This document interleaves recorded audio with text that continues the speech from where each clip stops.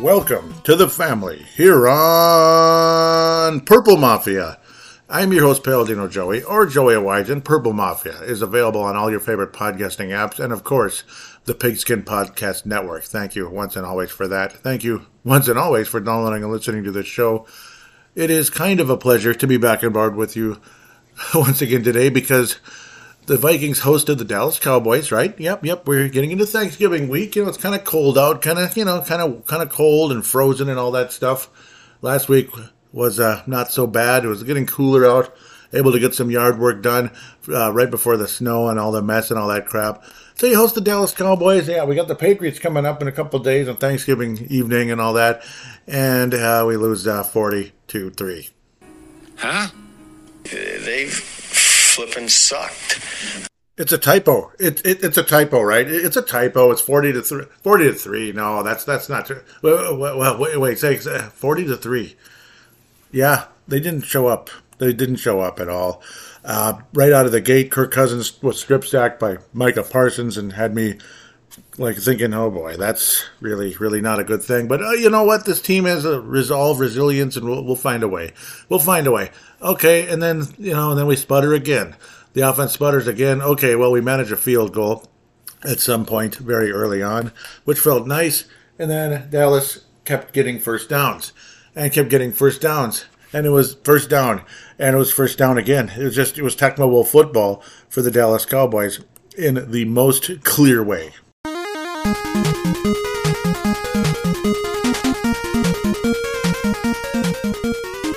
You can't describe Tecmo Bowl football better. They might as well have had that Bo Jackson glitch going on. That's what it felt like, where you could run across the field, all the way across the field, nobody brings you down, then you run all the way back across the field, still nobody brings you down. It might as well have been that way because it sure as heck felt that way. Okay, you look at the average yards per carry, and it's not like, oh gosh, Ezekiel Elliott, only 2.8. Yeah, well, that's Ezekiel Elliott. He's past his prime and all that, but he still had some key first downs, key runs and all that, and he did get in the end zone twice. So if he's one of your third or fourth running backs and you happen to have him active, I don't know why I always bring up fantasy football because I don't even play it anymore. I haven't played it in years, but it's just, it's so popular and a lot of you probably do play it that it's like, all right, well, there you go. That was a nice decision. You got the job done and all that. The offense was obviously terrible throughout the entire day. The defense was really terrible too. It felt like the Shell defense, Donna Shell, all that crap. When is he going to be on his way out? One bounce of the ball after another went the Dallas way. The Dallas kicker, Maher, made a 60-yarder that looked like it was clearly gonna miss. He's not gonna make that. It's way off to the right.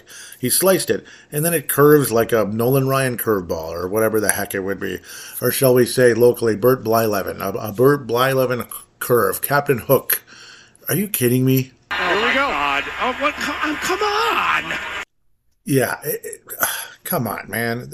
Really? And then he even had this, oh my God, it went in look on his face. He looked like my mom when something crazy happens one way or another. He's like, oh, that's what he looked like.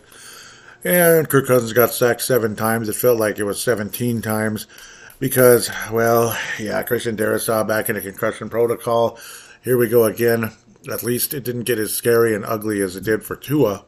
So nothing crazy like that, but still probably was brought back too early as he was in concussion protocol last week in Buffalo.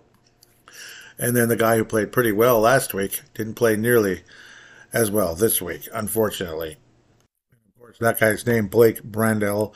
Yeah, last week he looked pretty good. He looked pretty good against Buffalo. Brandel looked pretty good. This week he looked like, shades of when the Dallas Cowboys left tackle years ago. Maybe this is karma, if you like to go in that direction.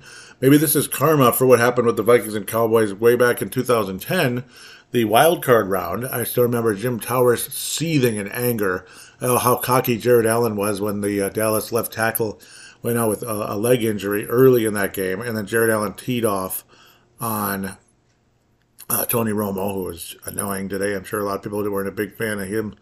I'm sure, we all know who he's loyal to. Flozell Adams was the name of that left tackle. My gosh, he was a veteran already. I didn't realize how old he was. 47 already. Jeez. Yeah, and a lot of guys are old now. Like Dylan Richardson, I believe, is the same age. We're getting old, aren't we, Dylan? I'm 43 already. All of us guys born in the 70s, peace, brother. No, I'm kidding. We're not that old. Those are like adults, young adults in the 70s, all that, the 60s and 70s, that peace thing. I'm so sick of Carrie Underwood. And she's good compared to others, I guess. Ugh. I don't like any of these modern, whatever they call themselves. Ugh, go away. Yeah, obviously this is a later recording because of, Sunday Night Football is just getting started. So, yeah, this is not segment 2. This is segment 1 with Sunday Night Football. Yeah, anyhow, I don't know. It was similar. And similar to the Kansas City Chiefs situation when Mike Remmers had to go in. Poor guy. He was actually considered a pretty good right tackle once upon a time.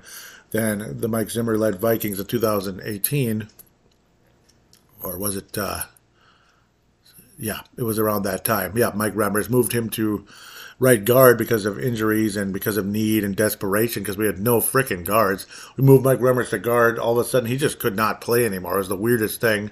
And the next thing you know, he has to fill in the Super Bowl of all things for the Kansas City Chiefs at left tackle because their starting major star left tackle was hurt late in the AFC title game against the Buffalo Bills. And then, the Tampa Bay Buccaneers, guys like Ndamukong Suh and others teed off on Patrick Mahomes. Even Patrick Mahomes is mortal when he has a mediocre to below average left tackle protecting his blind side. It's uncanny how important a good left tackle is to the success of a team. I mean, the Kansas City Chiefs got obliterated in that game. Paul kept saying the game's already over, Joey. Like, it's over. The game is over, Joey. But I was always paranoid because I saw how Kansas City came back on Buffalo and all that. And how Kansas City was always coming back on people and tearing everyone apart. And it's like, I don't want to see the Chiefs anymore. I'm sick of them. Sick of the Kansas City Chiefs and this and that. And I was always afraid that they were going to come back and beat the Bucs. But it's like, no, the game was over. There was no left tackle. And even though it's a guy who is capable of being at one point not that long ago, was capable of being a starting right tackle in the NFL, just was completely ruined because once moving him to guard, it just messed up all of his techniques, and Mike Remmers was never the same. Ended up getting cut by the Vikings and this and that. You feel sorry for guys like that. But it's also, again, uncanny how important a all-pro left tackle is, how important a decent left tackle is in the National Football League, regardless if it's Patrick Mahomes, Taylor Heineke, Jared Goff, Christian Ponder. If you don't have a good left tackle, you're dead. You are dead. And it's just, because obviously, again, Patrick Mahomes is kind of important when it comes to the NFL. And we saw what happened. We saw what happened to Tony Romo. The Vikings won that game 30-3. Sounds familiar. It's just 10 points less than what the Cowboys did to the Vikings today. So it's just crazy. And it's like when you have that's the other thing. Back in the day, it seemed like not that long ago, like Dennis Green and all that, you had guys like Chris Lewinsky. You had, why am I forgetting the guy's name now? Was it Lindsey Everett? Lindsey Everett? Or was it Everett Lindsey? Now I'm blanking. I believe it was Everett Lindsey. Everett Lindsey was a really nice, and then there was a Marvin Harrison as well. No, he was a defensive end, pardon me. Everett Lindsey, I believe was the name. Everett Lindsey was a really nice player who could play. I mean, he was a really nice offensive lineman who could play every position basically, and was pretty good at it. But he was like a reserve. He was a backup who could play every position when needed. This and that. Nowadays, it's like, oh, the left tackle's out. We're dead. It's over. It's just, and it's like a firing squad for the quarterback the whole day. It's unreal. Like, you're dead once your starter goes out, and it's crazy. It's crazy and it's sad, and that's kind of what happened. That's obviously not the only reason the Vikings lost the game, but that just kind of added insult to injury and added injury to insult as well. And Ezra Cleveland was still in there and got hurt like late in the game supposedly, but hopefully it's just a quick little thing like, okay, yeah, let's not bleep with this. We've got a lot of games to play. We're 8-2. The 92 Vikings wish they were 8-2. A lot of bounces of the ball didn't go the Vikings' way, despite Warren Moon breaking his shoulder. Obviously, he was hit very hard by, I can't remember if it was Todd Scott or whoever it was, one of the good safeties back in that season, the 92 season, where the Vikings were so close to being 8-2, and that wound up going 7-3, and then the same thing happened in '94. So 8-2 is a beautiful, beautiful record. But just imagine if the Vikings were 9-1, and of course the freaking Beagles, the Philadelphia Beagles, won today, and now they are 9-1. So I was hoping for the Colts to pull it off, but they didn't. We'll come back to that in the second segment. But it's a tough situation right now. Going forward, and we're probably not going to have Christian Darrisaw. And when you saw what the Patriots defense did to the New York Jets today, the Vikings' chances of winning that game, well, I mean, are a little less at the moment. They're a little less. I'm sorry, they are. T.J. Hawkinson stunk. He stunk. He was dropping passes that he normally catch, and of course, some of the plays were not the best. Some of the throws were not the best. Of course, Kirk Cousins off balance, this and that. Firing squad coming at him, this and that, or should we say a bull rush is coming at him is more of an appropriate terminology coming about that. When you talk about defensive ends flying at you and all that, and safeties and God knows what else, safeties and corner blitzes. Whoever wanted a blitz was able to do so to Kirk Cousins' blind side, and it was an ugly day. Justin Jefferson couldn't get open like he could the week before. He was stopped early and often by frickin' Diggs, the other Diggs. Yeah, it's extremely frustrating to imagine, but that's pretty much how things went. And this one was Trevon, of course. He had that pass deflection early on when it looked like there might have been something there. Actually, it wasn't a pass deflection. It was just maybe the ball was slightly overthrown, but it was more or less Trevon Diggs jammed the route. That's more or less what happened. Because Justin Jefferson could have got to that had he not been defended so well. Trevon Diggs, obviously, this Dallas defense, let's just say I underestimated them just a little bit, and I apologize. I'm coming up here on Purple Mafia and telling you that this Minnesota Vikings, that this Dallas Cowboys defense was underrated. Oh my God, I have the wrong microphone. Hold on. Yep, I did it again. Well, the sound quality is a little better, I'm sure. I mean, it's not the worst thing ever, but I'm sure it wasn't the most pleasant thing. Probably very echoey when it's just the laptop microphone. Yeah, the technology's improved a little bit and everything on laptops and microphones and all that, but it's still, it's kind of far away. It's like right on the deck and everything, so it's probably not going to sound that great. So my apologies right there for that. Too excited to get on the show. Not excited in a happy way. Just want to get on with it and have a lot to say. At least I think I do. I wish I had more good things to say. But again, this felt just one of those obnoxious football games where just nothing felt right. Like T.J. Hawkinson, why isn't he catching some of these passes? And why aren't the passes being completed? And Justin Jefferson couldn't get the frick open. Adam Thielen made a couple of nice third down conversions. Thank you. K.J. Osborne as well made one. Jalen Naylor actually made a 15-yard reception today. Good for him, along with Jalen Reagor. Both one 14 yards, one 15 yards. Good for them. Johnny M is back with an 8-yard catch. Alexander Madison, who cares? Why am I even going on about this? Brian Egger finally punted once very late in the game, and he punted one more time. Wound up with 50-plus yard punts as well, and both of them were in the 20, so that figures. Ryan Wright, 0 punts. There are 0 touchbacks, and 4 of them were in the 20 on 7 punts. So, good game and everything, Ryan. It's just that it was such a nasty overall day. It really almost doesn't matter, does it? And again, I'm not trying to be super negative, and I was actually called like the worst fan today and all that because I was ranting and going crazy on Twitter and on Facebook as well. But Twitter's kind of where that came from. It is what it is. I'm sorry if I annoyed or offended anybody. This guy was in Canada. Hopefully, he's a listener and he's still listening right now and all that. Obviously, nothing personal against you or the team. It just wasn't. This wasn't something that I had positive words to say about. Losing by 37 really sucks, and the way things were going was enough to make you want to smash the TV screen. I mean, it's like, how could we be this bad after beating Buffalo? How? And against this obnoxious, cocky-ass Dallas team that I can't stand. I can't stand this team. And I'm not the only person.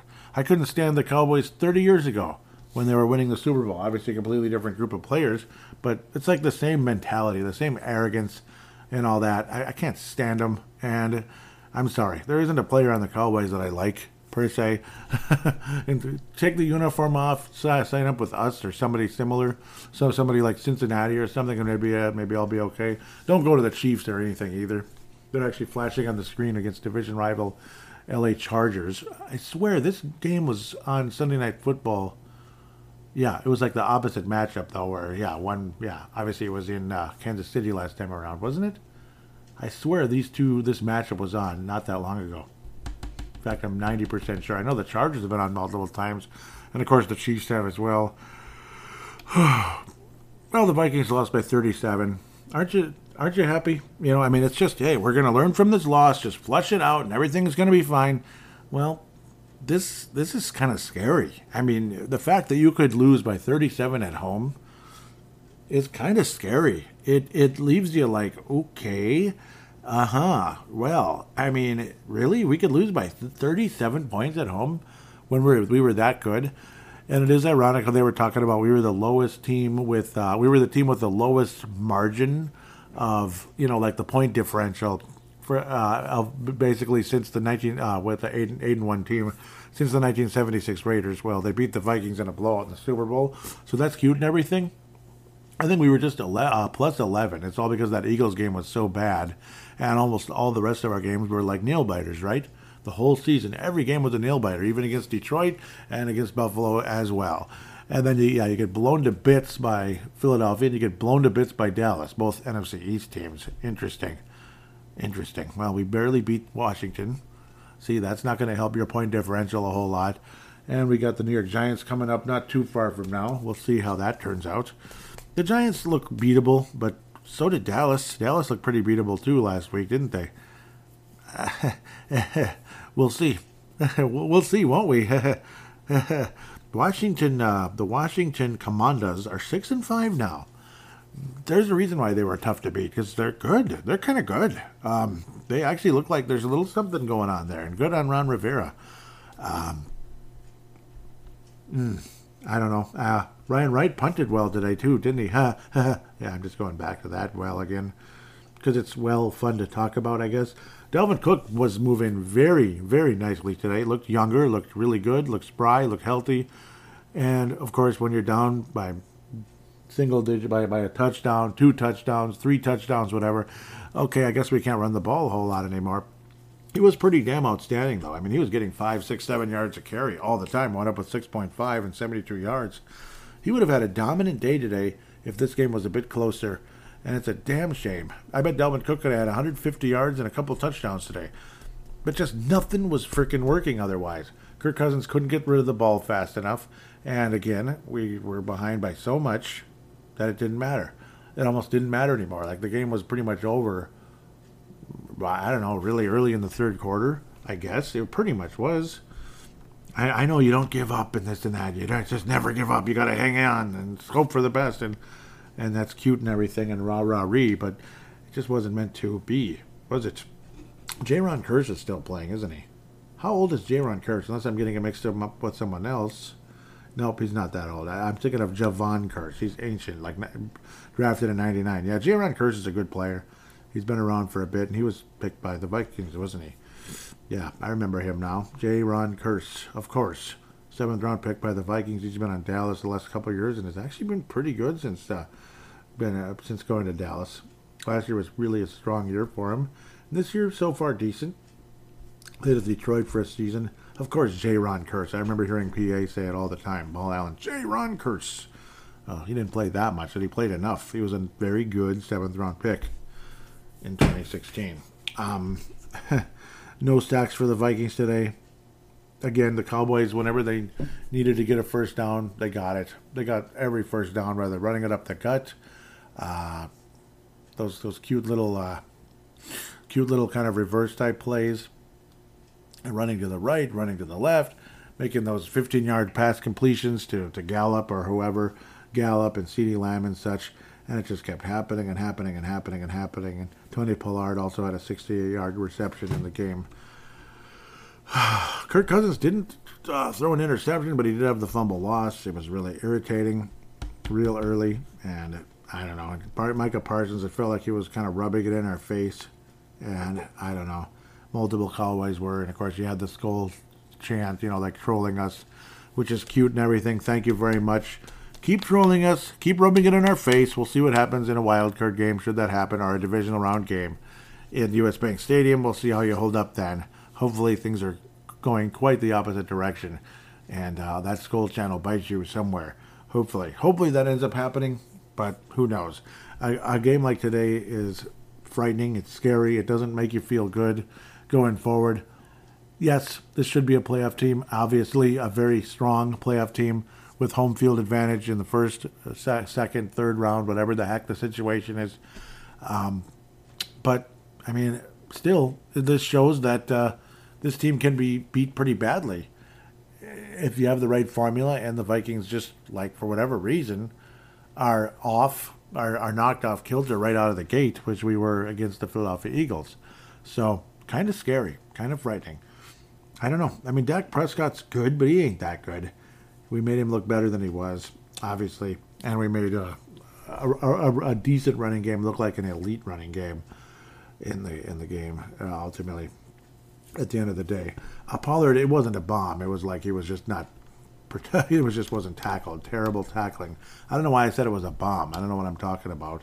But it was a bomb against the Vikings defense, no doubt about it. Just insanely poor tackling in the game today. And I don't know. Tony Pollard definitely is probably the Emmitt Smith Award winner for the Dallas Cowboys, though you could have several. It could be Pollard. It could easily be Pollard against Jaron Kearse with a safety blitz. Jeez, you believe that crap? Trevon Diggs was a pain in the butt to deal with.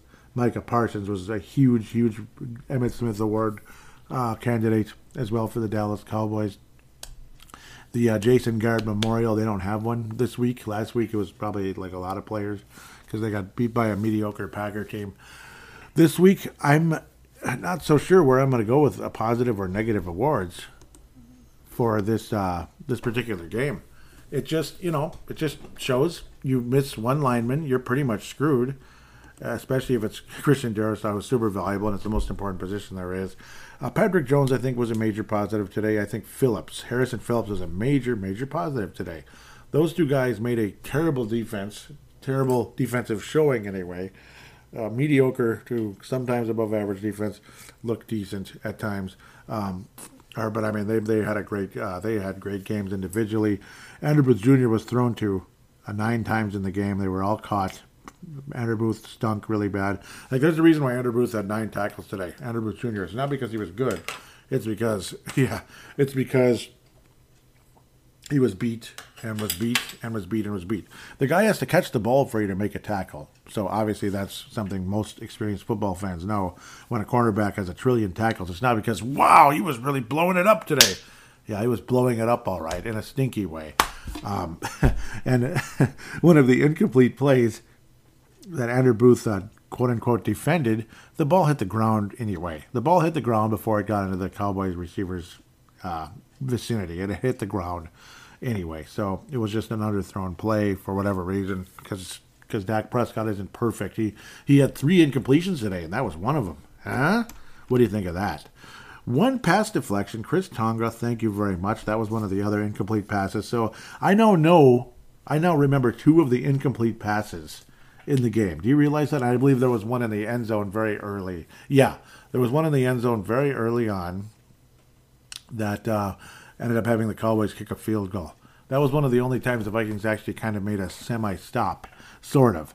And that's because the Vikings defense was put in a very unfavorable position with the strip sack on the 3rd play of the game. Wonderful. On the 3rd down for the Minnesota Vikings and all that. Kirk Cousins strip sacked, and then the rest of the game ended up being pretty ugly. Nick Mullins completed 5 of 7 attempts. Good job for 54 yards. All right, Nick Mullins ended up playing a bit. Not because of Kirk's injury, but because get him the hell out of there. We don't want something crazy to happen. We really don't. I don't think Nick Mullins is the next Nick Foles, but maybe he is. I don't know. Yeah, right. Cooper Rush might be the next Nick Foles, though. Just you watch. If something ever happened to Dak Prescott again and the Cowboys go in the playoffs, just you watch. Cooper Rush is dangerous, or at least we made him look that way, but so did other teams.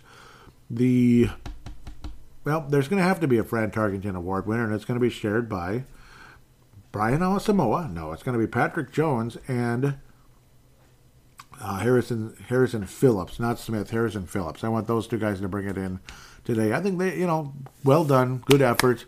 I know it's a terrible game. You probably are like, just take your award back. I don't care. No, you deserve recognition because you played pretty well, in my opinion. Patrick Jones and Harrison Phillips played pretty well in a situation that was just an ugly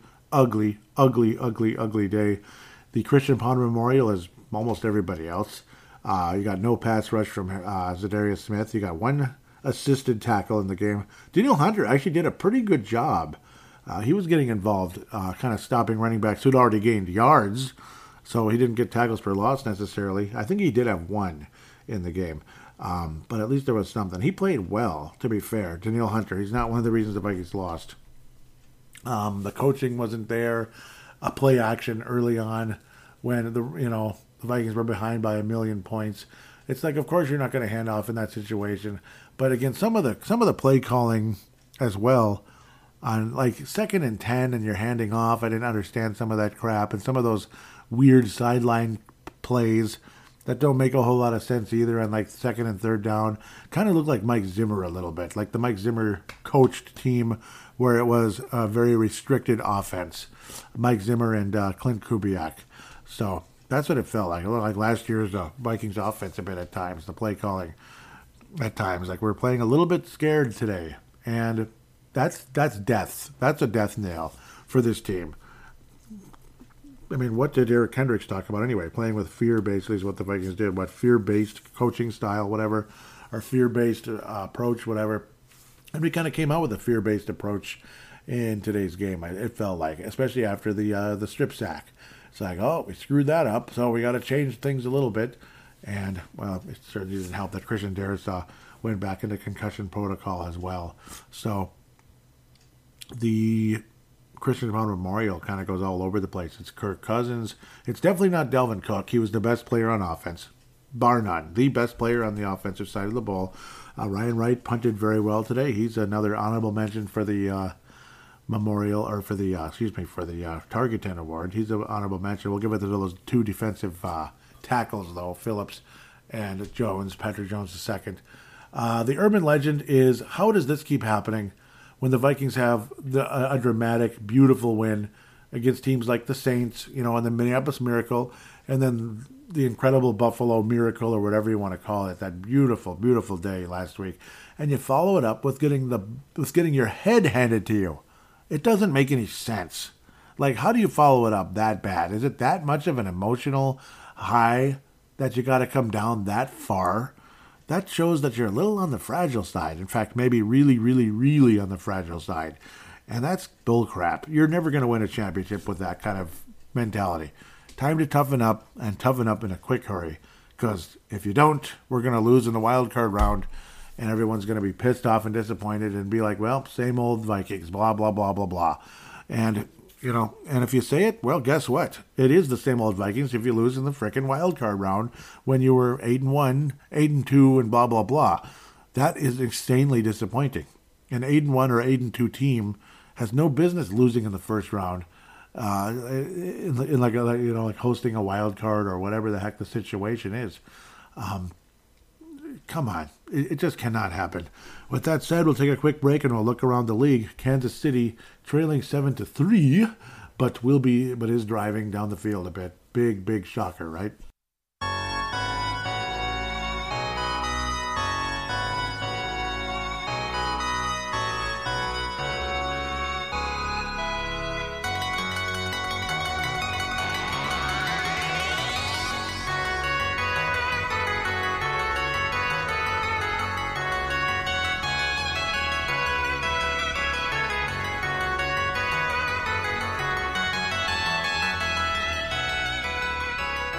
And we are back here on segment number 2. It's basically about on time for segment 2, I suppose. Maybe a couple seconds later, I guess. I could say suppose about 50 times. Hopefully this show shows up on Apple Podcasts. That would be great. I'm kind of worried about that being an issue. I hope it does, because Timberwolves Explosion didn't. I hope there isn't an ongoing problem here. But let's hear from DraftKings. You will be hearing that for sure. hopefully this is this should still be the active, the active one. NFL Sundays are only getting better, they certainly were last week, but I'm just joking. NFL Sundays are only getting better, and so are the incredible offers at DraftKings Sportsbook, an official sports betting partner of the NFL. Right now, new customers can bet just $5 on any NFL team to win and get $200 in free bets if they do. Check this out. Right now, everyone can earn up to a 100% boost with DraftKings stepped-up same-game parlays. Go to the DraftKings Sportsbook app, place a same-game parlay, and combine multiple bets like which team will win, player props, and point totals. Yep, so, unfortunately, I wouldn't be winning anything today because a lot of us were probably betting on the Vikings with the underdog at home, like, Vikings are going to win. That's an easy one. No, or at least cover the point spread. No, but so that's a bad experience, but we'll see what happens. That was my experience today, unfortunately. But that's life, right? Those of you that picked the Cowboys, well, enjoy it. You won, right? With payouts bigger than ever, DraftKings Sportsbook is my go-to when betting on the NFL. And absolutely, that is the DraftKings Sportsbook app. Download the DraftKings Sportsbook app now. Use promo code THPN, that's the Hockey Podcast Network, but THPN, and place a $5 pregame moneyline bet to get $200 in free bets if your team wins. Only at DraftKings Sportsbook, an official sports betting partner of the NFL, with code THPN. Minimum age and eligibility restrictions apply. See show notes for details, and of course those will be there. The Hockey Podcast Network is the flagship for this whole thing. That's why it's the Hockey Podcast Network. So that's the Hockey Podcast Network, the Basketball Podcast Network, and the Pigskin Podcast Network. Luckily, I'm fortunate enough to have a show on all three of the all three of those networks, but the Hockey Podcast Network is the flagship. That's where Brave the Wild is, and of course Timberwolves Explosions on the basketball one. For some reason, that show has not been showing up on Apple, at least the most recent episode, and I have no idea what's happening. Pray to God that's not happening as well with Purple Mafia, and if it is, and you're listening on a different app right now, like say Google Podcasts or Spotify, I deeply apologize. And of course, those are the two I would recommend. Otherwise, or Odyssey. Odyssey's a nice one as well. Not with an O, but an A. A-U, Odyssey. Okay. Anyhow, let's look across the National Football League. And also want to shout out to the Football Database for providing the results for the Vikings and the New England Patriots. It's an ugly history, unfortunately, this time. It's an ugly one. Ugly. And the Vikings' history with Dallas recently has been pretty ugly, and that continued today. It really did. It really did. Tennessee beat the Green Bay Packers. Packers, well, they're so far behind, and it doesn't matter anymore. Nah, boo, boo, boo. Pretty much the Vikings won. Yes, the Vikings won the division. I would be shocked beyond human recognition if the Vikings lost 7 games this season. And if we do, whatever. Whatever. Massive disappointment. What the hell happened? Everybody's in question at that point. What the hell? Like, how can you go from that high to that low? I have no idea. This was the Thursday night game, and we'll come back to that later because I'm an idiot. That's supposed to be one of the late ones. Last week's opponent, Buffalo, defeated the Cleveland Browns in Detroit at Ford Field because the stadium where Buffalo would be playing in, it snowed out beyond human recognition, since I could say that again. Because of the lake effect, Buffalo is right off of, I believe that's Lake Erie, right? Not Lake Ontario, but Lake Erie. Yeah, it's got to be. Erie's the farthest east. Maybe I'm an idiot, but yeah, it's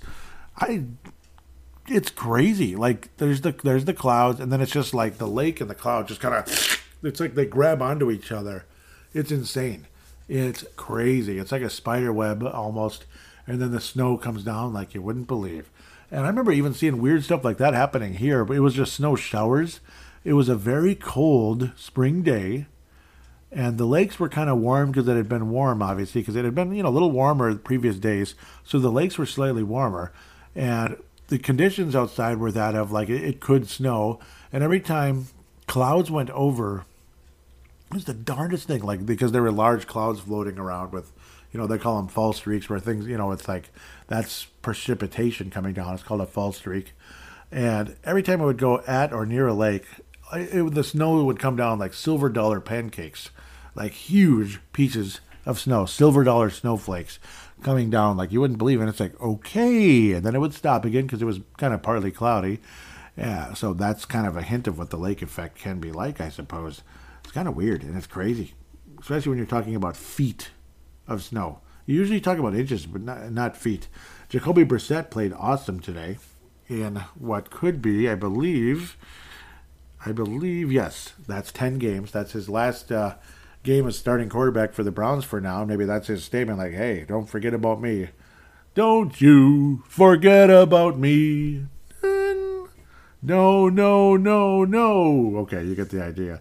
Yes, don't you forget about me, because now that guy's going to come back, that other guy that's been in trouble and all that. He'll be the Cleveland Browns quarterback against the Houston Texans, his former club. That guy, we'll just leave that alone. He threw 3 touchdown passes, did Jacoby Brissett, 300 yards, no turnovers. Josh Allen, kind of mediocre, at least in the passing game, and only ran for 7 yards as well. But the Buffalo Bills win in Ford Field. They stand up, Ford Field. Hey, somebody won in Ford Field, and the Lions won today, too.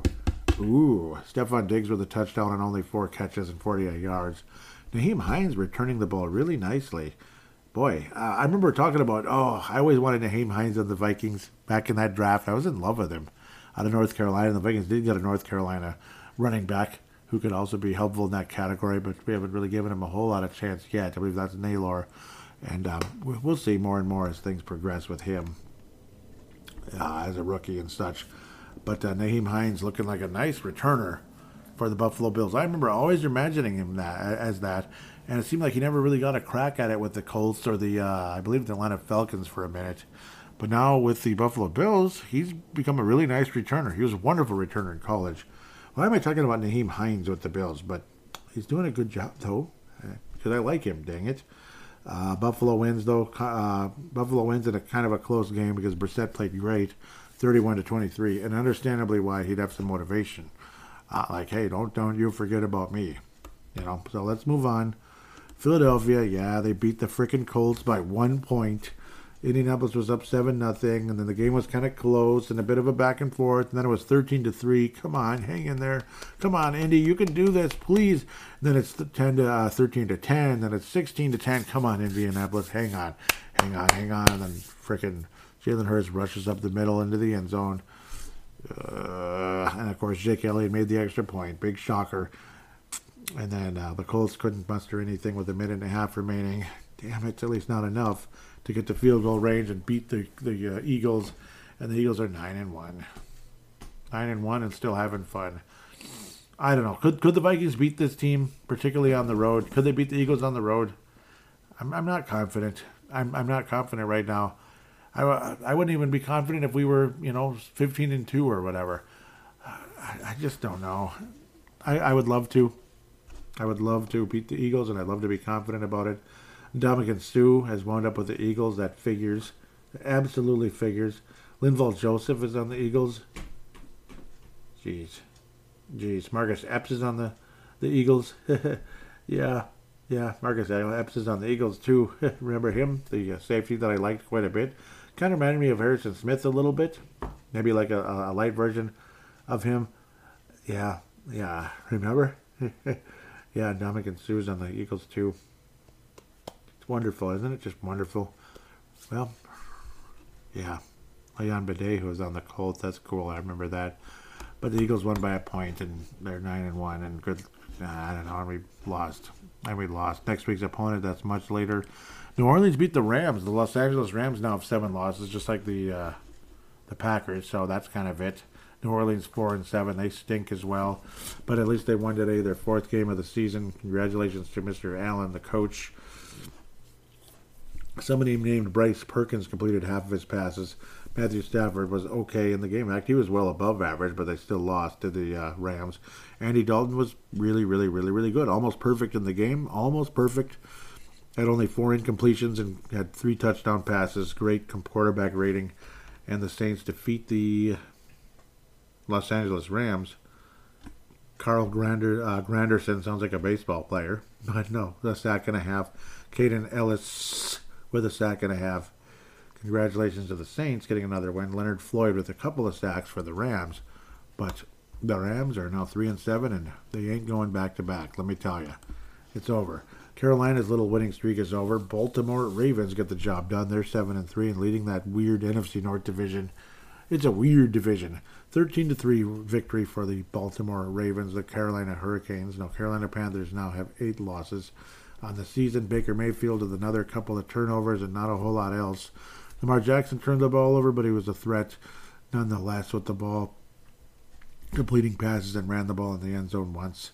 Demarcus Robinson with 128 yards, but no touchdown passes were thrown for the Baltimore Ravens. There was a defensive battle back and forth, and that's kind of all there is to say. Justin Tucker made everything he needed to. Multiple sacks by both teams, good for them, and will continue to move forward after this game. Baltimore wins in an ugly, mediocre game in Baltimore. Colder weather, this and that.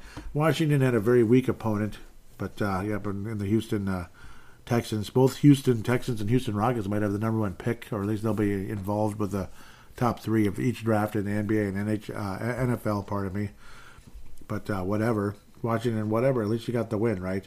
6-5 record, still 4th place in the NFC East because it's so damn tough. 23-10, easy victory over a crappy Houston team. Taylor Heineke didn't even throw a touchdown, and he wasn't all that sharp, but he didn't have interceptions either. Ugly game. Davis Mills was awful. Couple of interceptions again. That Washington defense is a headache to deal with, and don't we know? Couple of sacks for Montez Sweat. Couple of sacks for Jonathan Allen. Good game for those two guys. Houston couldn't generate a whole lot of anything, and off they go to garbage land where they belong, I guess. Las Vegas Raiders won an overtime game against a crappy Denver team. Both of those teams are riding the pine in the AFC West. You got the 2 top teams flashing on the camera right now, on the screen anyway.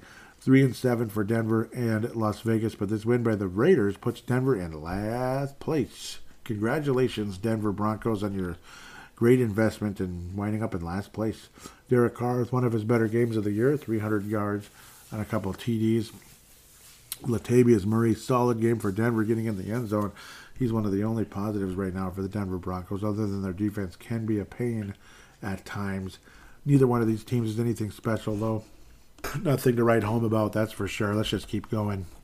Yay, the Raiders aren't in last place anymore. Woo, frickin' who? Cincinnati and Pittsburgh. Pittsburgh is in last place in that AFC North. Cincinnati 6-4, still hanging on to a possibility of getting back to the Super Bowl. Obviously, the odds of that are probably against them with teams like the Chiefs, but hey, they knocked the Chiefs off last year, so maybe they can do it again. I hope so, because I don't like the Chiefs, if you hadn't noticed, and I am a pretty big fan of Cincinnati. It was nice to see them finally win a freaking game in the playoffs and all that. A couple of INTs by Joe Burrow, but 4 touchdown passes as well. He's actually been really strong the past several weeks. T. Higgins, another one of those elite stars from Louisiana, LSU anyway, with 148 yards in the air, but wasn't one of the recipients of the touchdown. Samjay Perine with three touchdown receptions and only 52 yards. Pretty crazy. Evan McPherson made all of his kicks. No surprise. I always bring him up because he's damn good. Trey Hendrickson, a couple of sacks for Cincy. Good for them. And they beat a Pittsburgh team 37-30. Not sure what that's all about. Why did Pittsburgh hang in there so well? Kenny Pickett was okay. He was nothing great. But Najee Harris, who's one of those fantasy players that everybody wants. A couple of TDs and 90 yards. Very, very valuable guy. 26 yards in the air as well. Love what he can do, and especially if you're a Steelers fan, which I'm not. The Kansas City Chiefs are trailing 7-6 at the moment. Good for them. Let's talk about the Green Bay Packers and Tennessee Titans. Tennessee is a first-place team. They're a first-place team, and Green Bay is a third-place team? Green Bay's in third place? What's going on here? Is Detroit in second place? Detroit? We'll come back to that in a moment, because they've won 3 games in a row, by the way. Ryan Tannehill, obviously, again, what he is, very solid quarterback. Did throw an interception, but still kept his quarterback rating way up in elite levels. Derrick Henry attempted 2 passes in the game and completed both of them. One of them for a touchdown. That's pretty crazy. And then Derrick Henry, again, like a lot of us are just blown away with the fact that he's slowing down already. It seems like yesterday he was just this hot, young guy, who was better than Dalvin Cook even, or maybe on the same level as Dalvin Cook. Now he's already slowing down. A 9-yard long, but did get in the end zone once. And the Tennessee Titans beat the Packers pretty soundly. Aaron Rodgers doesn't look like the same guy. Aaron Jones, only 12 rushes because the Packers are playing from behind, but Randall Cobb turning the clock backwards. Woohoo, right? I'm sure Aaron Rodgers loves that. 73 yards on 6 catches and made all of the catches thrown his way. Randall Cobb's good and everything, but yeah, if Randall Cobb is your identity, I don't know, you're screwed. If he's the best receiver you got, you're screwed. And that's one of the reasons why Green Bay just isn't all that special this year. Another situation where they made a mammoth investment in a guy who's getting a little older. In fact, well, Rodgers is getting really older. Russell's younger than that guy. But it's not working out at all. It's too bad. Absolutely a shame. Detroit and the New York Giants, a team we're going to be playing fairly soon. The Detroit Lions only have 6 losses on the season, not 7. So they're in second place in the NFC North. Who would have thought the Detroit Lions, though we still have to play one more time, or could be a threat to win the division? Wouldn't that be something? Yeah, they're not. But, I mean, what if they were? Wouldn't that be crazy and stupid? It'd be funny. Yup, congratulations, Detroit, though. Dan Campbell's been cracking those kneecaps. He cracked them today with the New York Giants. It's a pretty good win, and this was in MetLife Stadium. They did not get snowed out or anything crazy like that, though. I mean, some wild stuff has happened there. Not usually as much in New York City as, like, say, a Boston or obviously like Buffalo, New York. Daniel Jones, a couple of INTs. That Detroit defense did a good job. Jared Goff just kind of game manager mode today. No touchdowns, no INTs. Just kind of average, 165 yards passing. Nothing special at all. Not a very entertaining game, really. Just Detroit ended up winning it. I shouldn't say not an entertaining game. Detroit scored 31 points. So, yes, entertaining, but in a different sense. Jamal Williams ran the ball in 3 times. So it's entertaining enough. So Detroit kind of using multiple weapons to get the job done. Kind of a total team effort. Detroit scoring 31 points is pretty impressive. So got to give them credit where it's due. Detroit's got 4 wins, and they're kind of sort of possibly in the hunt, aren't they? Are they sort of in the hunt? Well, they're not showing up as that, because Washington is just under San Francisco. That's interesting enough that Washington is in the hunt for the wild card. Yeah, Detroit's gotta just stay hot to have any chance for that. Unfortunately for them, luckily we are still the number 2 seed, the Minnesota Vikings. The number 3 seed today, if the season ended, would be the Seattle Seahawks at 6-4. Interesting. Dallas is still a wild card because of the fact that they're probably not going to catch Philadelphia because, I don't know, odds are nobody will, and that sucks. Tampa's still a division leader. Interesting. Otherwise, you got the Cowboys, the Giants, and San Francisco. Vikings would play the 49ers in the first round right now, which is kind of scary. I'm not super comfortable with that idea. Seattle would play the Giants, and the Tampa Bay Bucks would play the Dallas Cowboys. Go Tampa. Go Giants, I guess. I don't know. I kind of like Seattle, too. And obviously, Skull Vikings, and then watch out for the stupid Eagles in the NFC title game, potentially. But, yes, the good news is the Vikings are at least the number 2 seed. They would have home field advantage at least up until the NFC title game. And unless Philly falls somehow, some way in their divisional round game, the Vikings would have to go on the road to Philly. And I'm sorry, those East Coast games in the playoffs just don't seem to fare well for Minnesota. They just don't. We won in New Orleans many years ago, and we won in San Francisco many years ago. As for that, though, Vikings never won another game in San Francisco in the playoffs, or versus San Francisco with multiple attempts after that. So I don't know why I'm getting into that. Hopefully the Vikings can finally beat the 49ers at home in a playoff game. It'd be the first time we'd actually play them at home if things kind of stay as they are.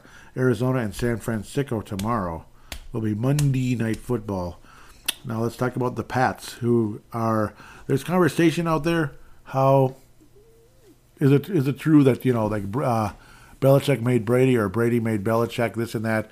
Well, look at Belichick. He's sub 500 since Brady's been gone. Okay, not anymore. They're 6-4 now. And when you look at the defense today versus a pretty good Jets team, who we still have to play coming up, I'm not all that comfortable. And the New England Patriots are undefeated versus the Vikings since Bill Belichick's been there. Brady has beaten the Vikings. He's undefeated as well throughout his career. Luckily, the Vikings do not have to play Tampa this year, unless maybe in the postseason sometime. And again, Football Database, thank you very much for this information. The Minnesota Vikings and Patriots have only played 14 times, and the Patriots are 9-4 versus your Minnesota Vikings, dating all the way back to, dating back to the Bill Belichick and Brady era, 02, 06, 10, 14, and 18. 5-0 are the Patriots. Loss. Okay, so let's continue. 1970, the Boston Patriots beat the Vikings. No, this is backwards. The Vikings beat the Patriots. I apologize. That's me looking at it wrong. I apologize. December 13th, 1970, opening up that new decade, Pease Brother, 35-14. The Vikings crushed the Boston Patriots, and then they changed their name to New England, and then fortunes changed a bit. Patriots had beat the Vikings, a decent team, in 1974, 17-14. The 79 Vikings, kind of old, depleted, purple people eaters, and Tarkenton's gone, and Kramer's good, but not as good as Tarkenton in his prime, 27-23 in the Boston, New England area. And then it would be 9 years until these two clubs would play again on September 11th, 1988. September 11th, 13 years prior to the real 9/11. The Vikings would crush the Patriots 36-6. I don't think there's any other situation where the Vikings beat the Patriots like that. In fact, 99% sure. Yeah. And then you had the 91 overtime loss, which helped cost the Vikings a playoff appearance. It contributed to it back on October 20th of that year, 26-23. Vikings lost to the Patriots in overtime in 94. I do remember that one very well. A young, talented, very high draft pick, I believe number 1 overall, Drew Bledsoe. There were multiple times in this game the Vikings could have buried this stinking Patriots team. The Vikings were up 20-0 in this game and ended up losing. What do you think of that? 20-0. Fadervez made a field goal late in the second quarter, but then the Patriots would have a cute little drive. Oh, it's 20-3. Oh, well, watch out. Maybe there's a little momentum. And the Vikings offense, with Warren Moon, of course, couldn't do a whole lot in the third quarter. The Patriots would get their touchdown. And then as things kept going further and further, the Patriots would outscore the Vikings. Would score 10 points in the fourth quarter. The Vikings could manage nothing. The Vikings never scored again since that Fadervez 33-yard field goal. Couldn't get in the damn end zone, so we had to settle for a field goal there. Qadry Ishmael had a 65-yard reception touchdown type of deal, with his speed and whatever, the missile, to make it 17-0 at one point. But I remember very well, before things went to OT, the Patriots were driving down that field, and obviously the momentum was completely on their side. Drew Bledsoe threw a pass. I still remember vividly to this day. Jack Del Rio was up. He could have had the interception that would have sealed the game. It went right through his hands and right into the New England receiver for a first down and a big, huge gain, which helped put the New England Patriots in field goal range. They tied it up. It went to OT, and guess who won? Patriots. Patriots won. Patriots. Drew Bledsoe, 13-yard pass, touchdown. And this was back in the day when you didn't need to score a touchdown to end a playoff game, but they did it anyway because the Vikings were definitely vulnerable at that stage. Patriots drove down that field after winning the toss and won the football game. Sorry, I had to go down memory lane for that one. As frustrating and annoying as that game was. A pretty good Vikings team in 97 beat they were good at the time anyway. Beat the Patriots 23-18. I believe this is when the Vikings were 8-2, 7-2. That sounds familiar. Well, 8-2 would sound really familiar. 7-2, the Vikings were not this year. 7-1 is better. Eddie Murray was the Vikings kicker. The Vikings ended up taking a sizable lead. The Patriots came rolling back big time, but the Vikings ended up hanging on, not going to overtime, thankfully, and ended up winning the game. Chris Carter with a touchdown and all that good stuff. Mo Williams ran one in. Mo Williams goes back that far, huh? Wow. He really is an older guy, huh? He goes back to 97. Adam Vinatieri, the legendary kicker. Wow. It's too bad he played a lot of his career with the Colts after the Super Bowl win. A couple of wins in the Super Bowl. I liked Adam Vinatieri. I really did. I did. In improving a Patriots team in 97, Drew Bledsoe was still the quarterback, of course. They were decent. They had gone to the Super Bowl the year before, so what am I talking about? They were mediocre. The Vikings ended up winning. This was actually Carroll. Yeah, I still remember this game now. Yeah, Pete Carroll was the new coach of the New England Patriots, and the Vikings got the job done in a pretty close battle. Decent Patriots team, but never were going to do anything with Pete Carroll. A little bit too milquetoast at the time.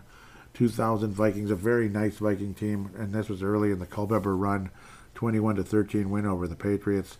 And then the Brady era began in 2001. Vikings would play them in 02, 24-17. Patriots win. They would not go to the Super Bowl that year, but later on they would win they'd win their second and third Super Bowl around that time. 06, that club went to the AFC title game only to lose in heartbreaking fashion to the Colts, who would go on to win the Super Bowl. But they whooped up on the Vikings. It was going to be a special day for Warren Moon. I believe he was going into the Ring of Honor, and Brady looked at him and said, "You're gonna, I'm gonna spoil your day." And Brady made the Vikings look like complete idiots, attempting 43 passes, completing 29, 4 touchdowns. He actually had an interception in the game, if you can believe it. And the Belichick defense, which is absolutely underrated, 3 interceptions for Brad Johnson and another interception for Brooks Bollinger. Remember that name? 4 INTs for the Vikings in the game, and they made us look like morons in that day. Ooh-wee doggy. 2010, again, Patriots still knocking on. It was like the new version of the Patriots knocking on the door to go to the Super Bowl, but they didn't go that year. I can't remember what happened. Patriots were 6-1. Peterson was around and all that by then. He did pretty well in the game, but the Patriots would win. This was the crappy Vikings in 2010, if I remember correctly. Yes. Oh, yeah. What am I talking about? Brett Favre got hit on the chin and had a laceration. The Patriots are wearing those old uniforms from like the kind of had that 80s look. They changed the uniforms around 94, right? I think that was their first year, or was that 92? 92. They got rid of those red look. And they were wearing the retros, and the Patriots made us look like idiots. Randy Moss was basically ignored, never had the ball thrown his direction in the game. And, yeah, it was a bad day. It was another Halloween nightmare. Why did I think the Vikings got shut out in this game? I thought they did. I don't know. I thought they got shut out, but no, it felt like we did. Is my memory completely, like, messed up? I swear we got shut out in this game, didn't we? Am I crazy? I thought the Vikings lost 28-0. 28-18? I don't even remember. That's weird.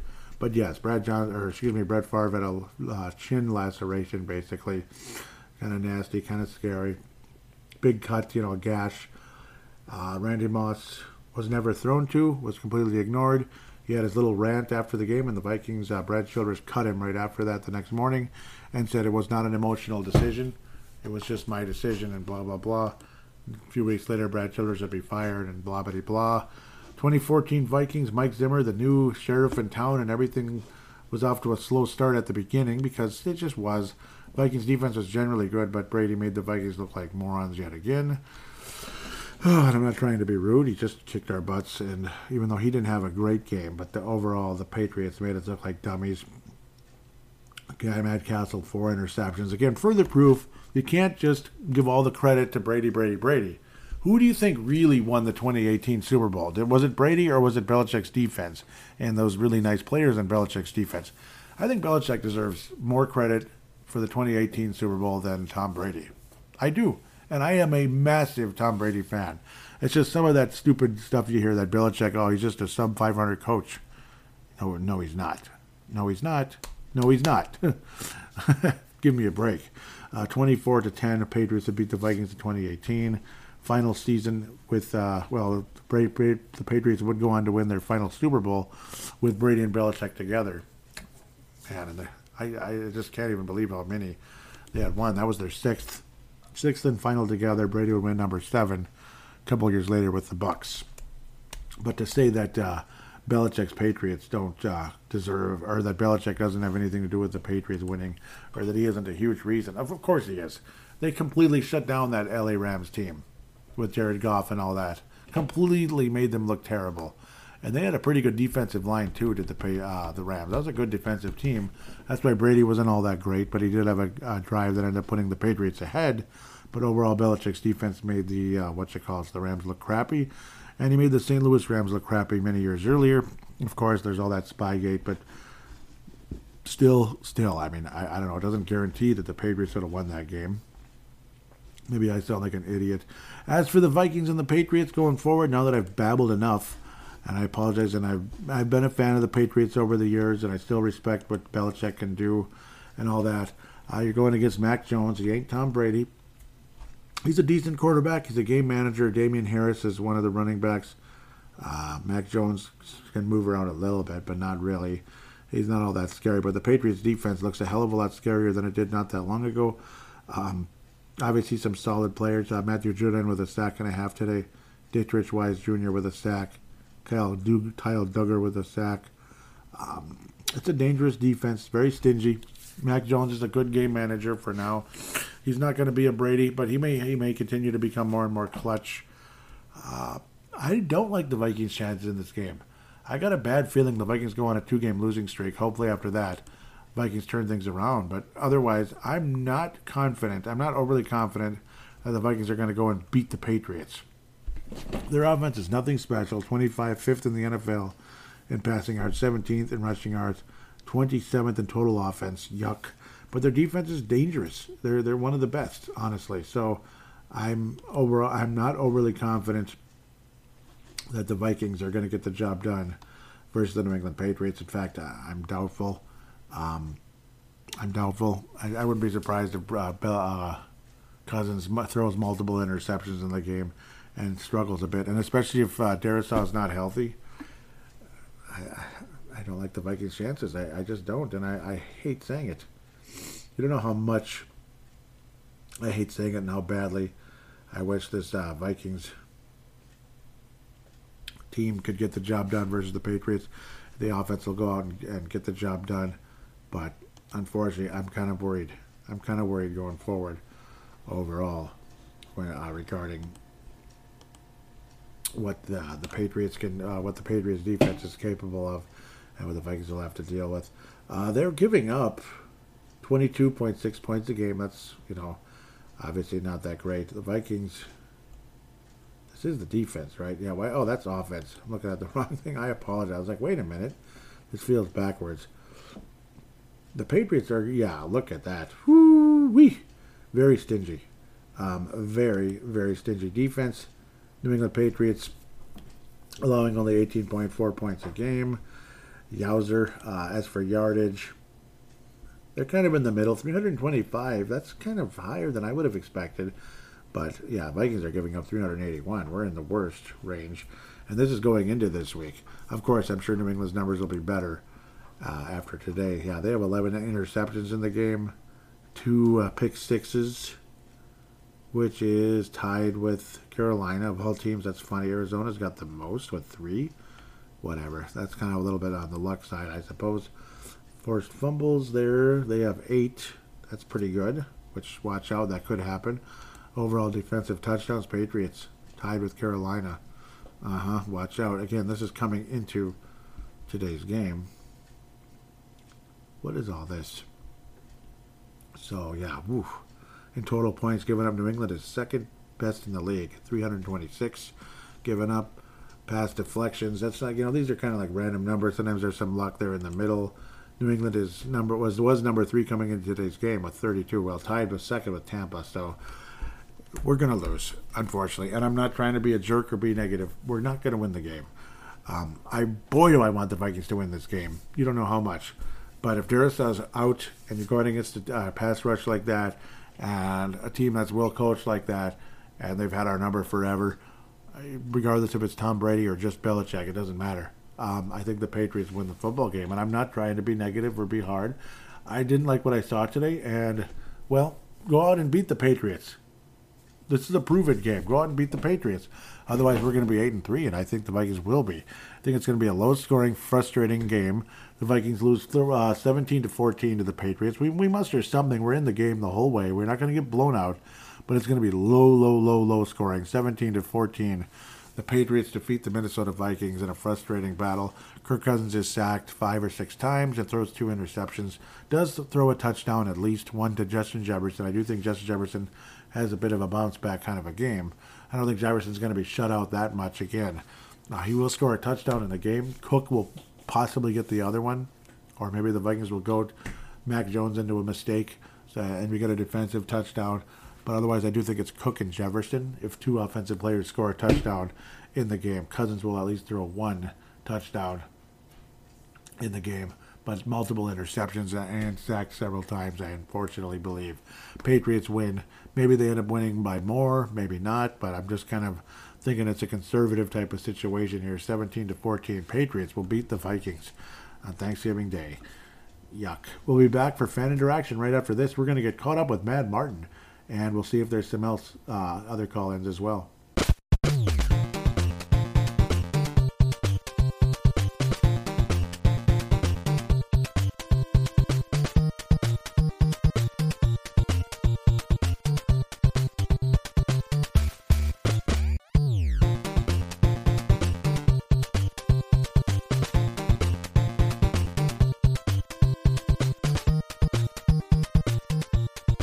Greetings, Joey. 6-1. Well, who would have thought that at the start of the year? Exciting times. Now, 6-1, so I guess you are what your record states you are, which is obviously pretty good. But as far as I'm concerned, they still don't pass the eye test. Certainly this game yesterday, from an offensive side, it certainly was more of a complete performance. We didn't have these quarters where they would go walkabout, as they say in Australia, and disappear somewhere for chunks of the game. So that was a big positive.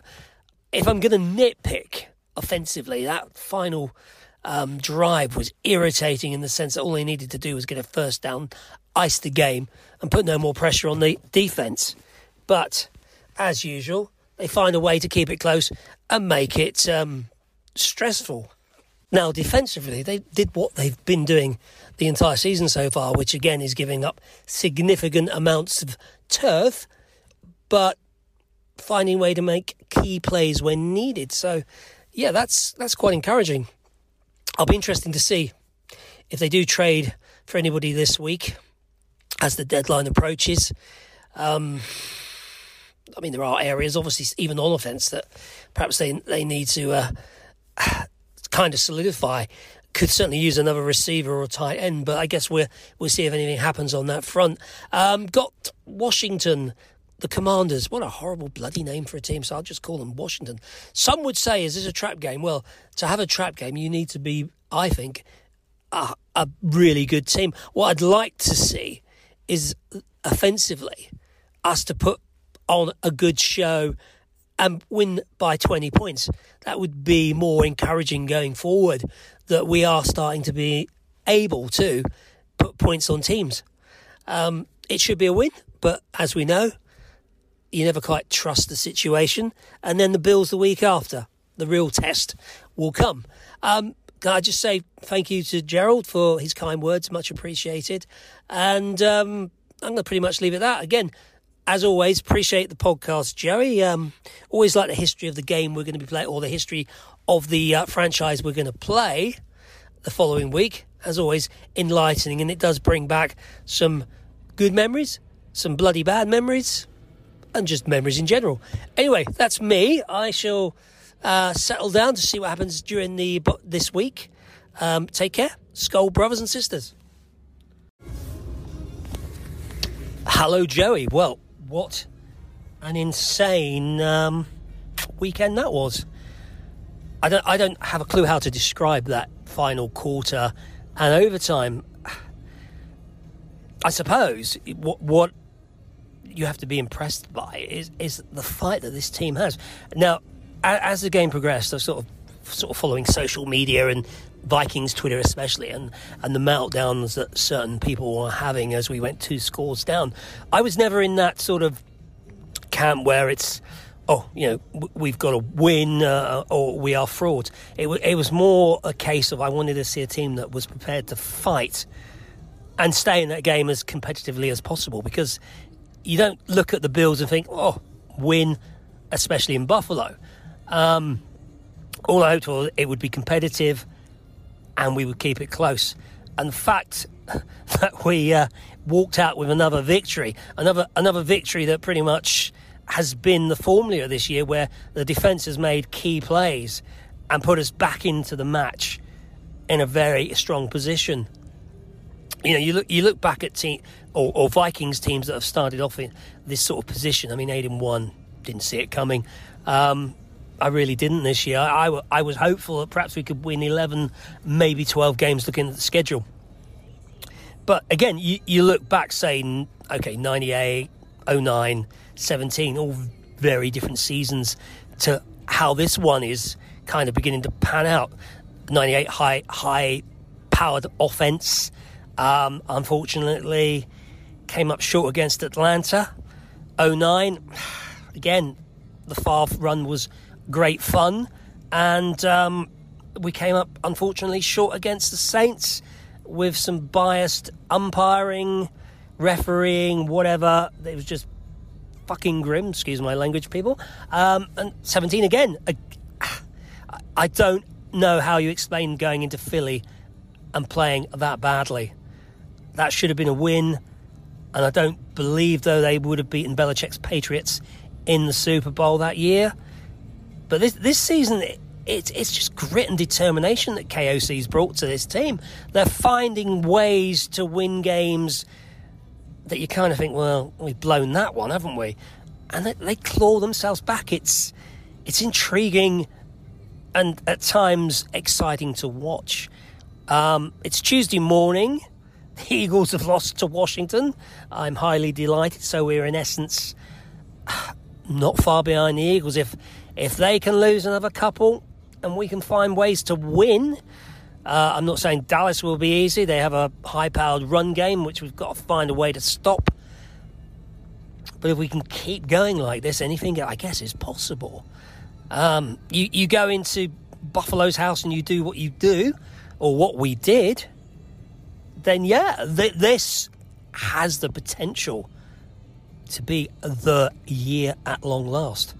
I'm not prepared to plant my flag yet and say this is our year, but the football gods have been incredibly generous so far, and the team has found a way to win and found a way to believe in itself. I think momentum is very important in the NFL.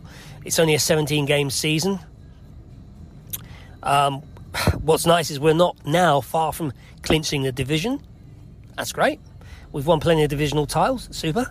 It's now about going beyond that.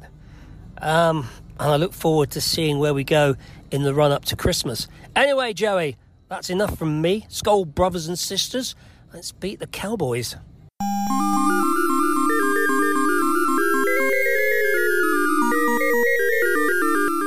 And I want to thank you for both of those call-ins, Mad Martin. Awesome. Mad Martin, Dave Martin, out of Northern Scotland. Really, really, really, really, really appreciate those both. It's interesting how, like, back when the Vikings were 6-1, and again, I apologize for missing that call. I had to get it in there. Kind of haunting about, like, how, like, what the Vikings might have to worry about coming up, and how it could have been a trap game in Washington. It almost was. Washington ended up being a pretty good team at the end of the day, but still, Vikings, you'd hope, would get the job done. But again, kind of haunting, and how, like, oh, you'd like to have the Vikings finally beat somebody by 20 points, this and that, and now the Vikings have a negative point differential for the season with an 8-2 team. Absolutely weird, and all that, and how, you know, you want to clean up some of the bad habits, and then eventually they really came to haunt us in a big way. And you were talking about how the resiliency of the Vikings in that second call, and it was such a beautiful thing. And then again, you follow up something like that with such a devastating deal. Again, I don't want to trample all over your call in. Again, there's always stuff to unpack and this and that, because I don't want to ignore it either. That would be wrong. It's just that, like, holy cow, what a turn of events, and how excited we were after that Bills game, and how we returned to play the Dallas Cowboys at home, and you end up getting your butts kicked. A lot of us thought maybe it would be kind of the other way around. Maybe, you know, you end up getting beat by Buffalo, but then beat Dallas. That type of thing. Maybe in a close game. Ends up being really bad. I put thread. Oh boy. And I hope that I can edit that here. Of course, the whole world saw that, or at least a lot of you guys saw it. There, I edited it. Yeah, but no, thank you so much for those great call-ins. Again, I'll let you just have the floor with those, rather than me kind of jumping in on everything. But Yeah, thank you very much for that. And I'll follow that. Okay. Thank you. Let's take the Pigskin Podcast Network, Mad Martin, and Malcolm McSween retweeting the most recent show. I believe a couple other people did as well. Yep, Tanae Brown did out of New Zealand. Thank you very, very, very, very much. Really appreciate it for retweeting things. And I was saying Iowa. Iowa has passed Minnesota as the number one state for Purple Mafia listeners. Thank you, Iowa. I love you. And yes, I do. As I like to look at demographics now that I have that available on Megaphone. Again, hoping this show shows up on looks like that one shows. Yeah, hopefully that Timberwolves Explosion finally shows up. That would be great. I want to look at demographics again real quick. What the heck? Especially considering, I just heard from somebody from, you heard Mad Martin from Northern Scotland. So, this is everybody. Let's switch it up to just Purple Mafia. That's all three of the shows here. Purple Mafia. Yep, there was another interesting thing I was about to get to. So, for countries, Singapore and United Kingdom are both tied. Obviously, like 88% is United States, so unfortunately not as many reaching out as much, which is unfortunate. For some reason, New Zealand's not showing up. I'm pretty sure that Tanae listens to this show. I'm sure New Zealand's more... I'm sure basketball is more popular over there because New Zealand is like number one, basically, when it comes to states or regions, or cities. New Zealand, Auckland, New Zealand is number one, period, for Timberwolves Explosion when it comes to cities. That's cool and crazy at the same time. Australia, Norway, but yeah, Singapore and United Kingdom are tied for second. As for states, this is where something I found very interesting happened. Of course, again, Iowa ended up passing everybody and winning, and they're way ahead. They're way ahead of Minnesota, which again tells you, yeah, I'm not that popular in Minnesota. I'm not. Number one, Iowa, 28%. Thank you guys. Thank you guys so much. And you'll hear reactions on Facebook more so. This is Twitter, at Purple Mafia Show, at Purple Mafia Show. Iowa, number one with a bullet, 10% ahead of Minnesota, with the precincts still coming in. Okay, I'm just messing around. Minnesota's number two. Guess which state is number three? Guess which state is number three? Most people would be like, yeah, sure. No, it can't be that one. It's California, right? Like the Anthony from LA and all that. No, they're fourth. It's Florida, too. Interesting. Florida's fifth. Nebraska, there you go. Illinois, Arizona, and Singapore, and even Washington, the state of Washington. Number three is New York. Yep, concrete jungle where dreams are made of. New York, yeah, is number three. That put a smile ear to ear. New York, and I remember people back in the day said that I have kind of a New York personality. I speak my mind. I'm not just kissing the team's butt all the time like some of the Minnesota fans do locally, and that I would probably be more popular in New York than Minnesota. That's almost happening here. Almost. It's not that far behind Minnesota. What the heck? Come on, guys. Step out there and play, yeah? Come on, you morons. What are you doing out there? Hey, Kirk, throw the ball, you moron. No, it's not quite that bad. That Kirk, he did pretty good out there today, huh? No. Beat the Buffalo Bills. Now they got the Giants coming up in a couple of weeks, but Patriots are going to be a little tougher, so you got to be ready. Got to be ready for the Patriots.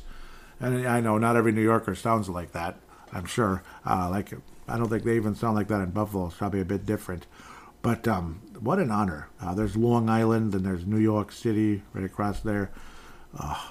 Really? It's so cool. See, that's what I'm kind of like a kid with a new toy right now, that I can look at the demographics. After doing podcasting for 14 and a half, almost 15 years, I finally have demographics. I know where people are listening from. Yes. And this is not really like, and it's still kind of like a slow, like a slow burn, as they say, as things are kind of getting caught up to speed, because let's just say I'd have, 4-figure numbers on Hipcast, right?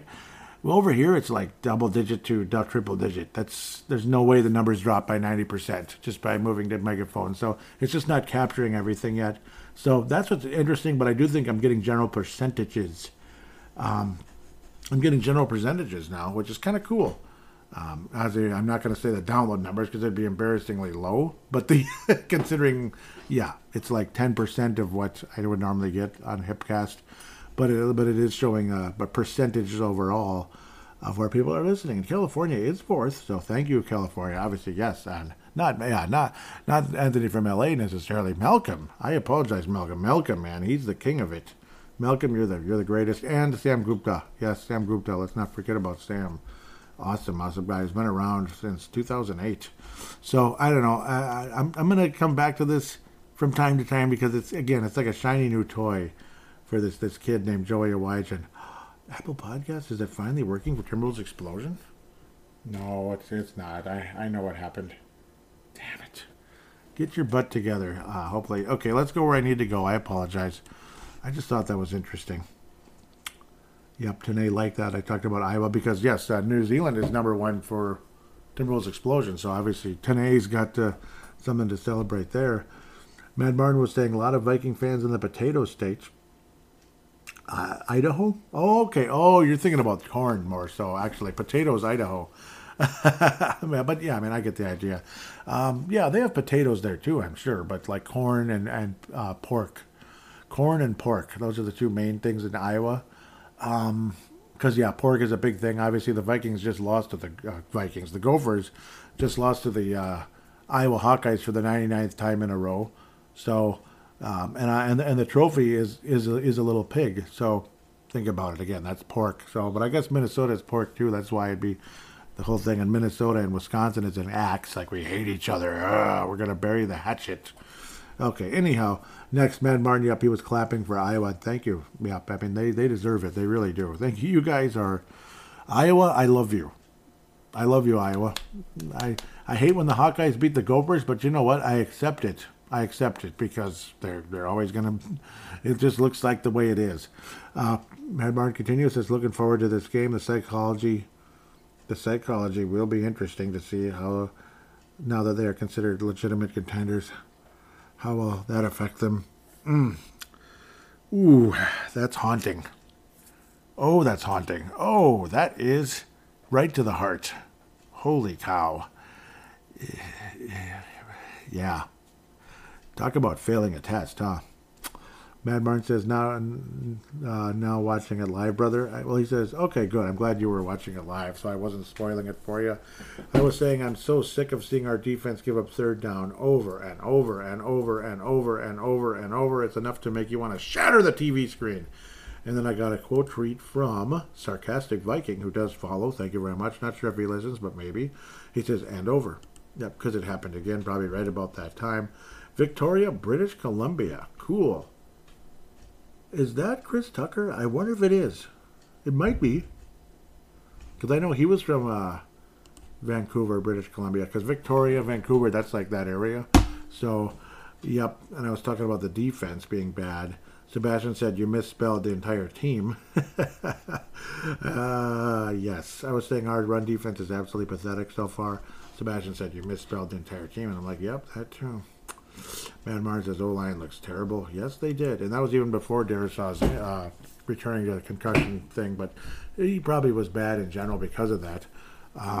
It's really disappointing because that guy looked like an all-pro. Hopefully he's going to be okay because you lose your left tackle, I think we're dead. I mean, you know, you lost like Matt Khalil for the season. I remember that. He wasn't even that good, but still, it's still a major thing. The Vikings died basically in 2016. Oh, next man up. Yeah, good luck. I next man up my butt. You know, yes, it's the next guy up, and they got to play, and they're getting paid and all that stuff, and it's a golden opportunity for somebody, but it might be a golden opportunity for the opposing right defensive tackle, actually. Mad Martin says, this is how you beat a good offensive team like the Vikings. Run the ball and convert third downs and keep them on the sideline. Yep. I was saying exactly that's what's happening for sure. It's mind-boggling how we can't even make a stop. Not one punt. Not one. Not one. Not one. What got me going here? Yeah, obviously the whole damn game. Yeah, I was saying losing followers again. If you can't take my frustration, bye-bye. And then James Wright, who's actually from Winnipeg, Manitoba. Yes, we know about Winnipeg, Manitoba. Go Jets. No, not really. Winnipeg Blue Bombers, not the Jets. I like the Jets. I like the old Jets, who are now Phoenix, but I like them when they were there. I like the logo and everything. I don't like the new logo for Winnipeg Jets. Boy, they're a tough team, though, aren't they? Hopefully he listens and he's not just kind of casual. James Wright, again, Canadian, Manitoba, says, you're the worst fan, because I was getting mad. And then I said, no, just an honest one who's been through hell and back. James Wright responds with, it's just one L. Learn from it and beat them in the playoffs. And I was saying, I hope so. I certainly hope so. Matt Martin was saying, we might well need a reality check. And it sure looks like it, doesn't it? Somebody retweeted it. Was it me? Who retweeted it? The quote tweet by me. I was saying, I suppose better now than in January because we've been through enough of that. Yeah, I think, like, here we are. What a great, promising season. Everything looks great. Wow, what an emotional win last week. And then, it's one of those. It's one of those. Yep, it's one of those, isn't it? Sure was. Yep. And then I was getting vulgar. I was saying, bleep you, Parsons, enough already, because I felt like he was just trolling us and dancing on our grave, and it drove me nuts. And then I wrote third down conversion, third down conversion, third down conversion, third down conversion. The Cowboys haven't punted once. I'm about to explode. It feels like a playoff game going the way they normally do. It's like we forget to play because we saw the pinstripes, which is kind of like where I was leaning towards the name of this episode. I'm still deciding as we speak. It does feel like that, though. Like the pinstripes, like the Twins versus the Yankees. Like, man, what an amazing season. 101 wins, home run record. Wow, here we go. Oh, well, we got swept in the playoffs again. And it was the Yankees again. It's just, like, seriously? You know, and it's like 10-2, basically, in the fifth inning. It's like, what just happened here? Like, we open it up 2-0. Yeah, baby. A couple home runs or a 2-run homer. We're up 2-0. Here we go. And we got runners on base. And next thing you know, it's like a double play to end the inning or something. And then it's like, da-da-da-da-da-da-da, bah! Home run after a home run. And the Twins are getting obliterated again by the Yankees. Yeah, it's just wonderful. Yep. Mad Martin says, what was I responding? He was responding to something that I said, I think. No, yeah, maybe it's just in general.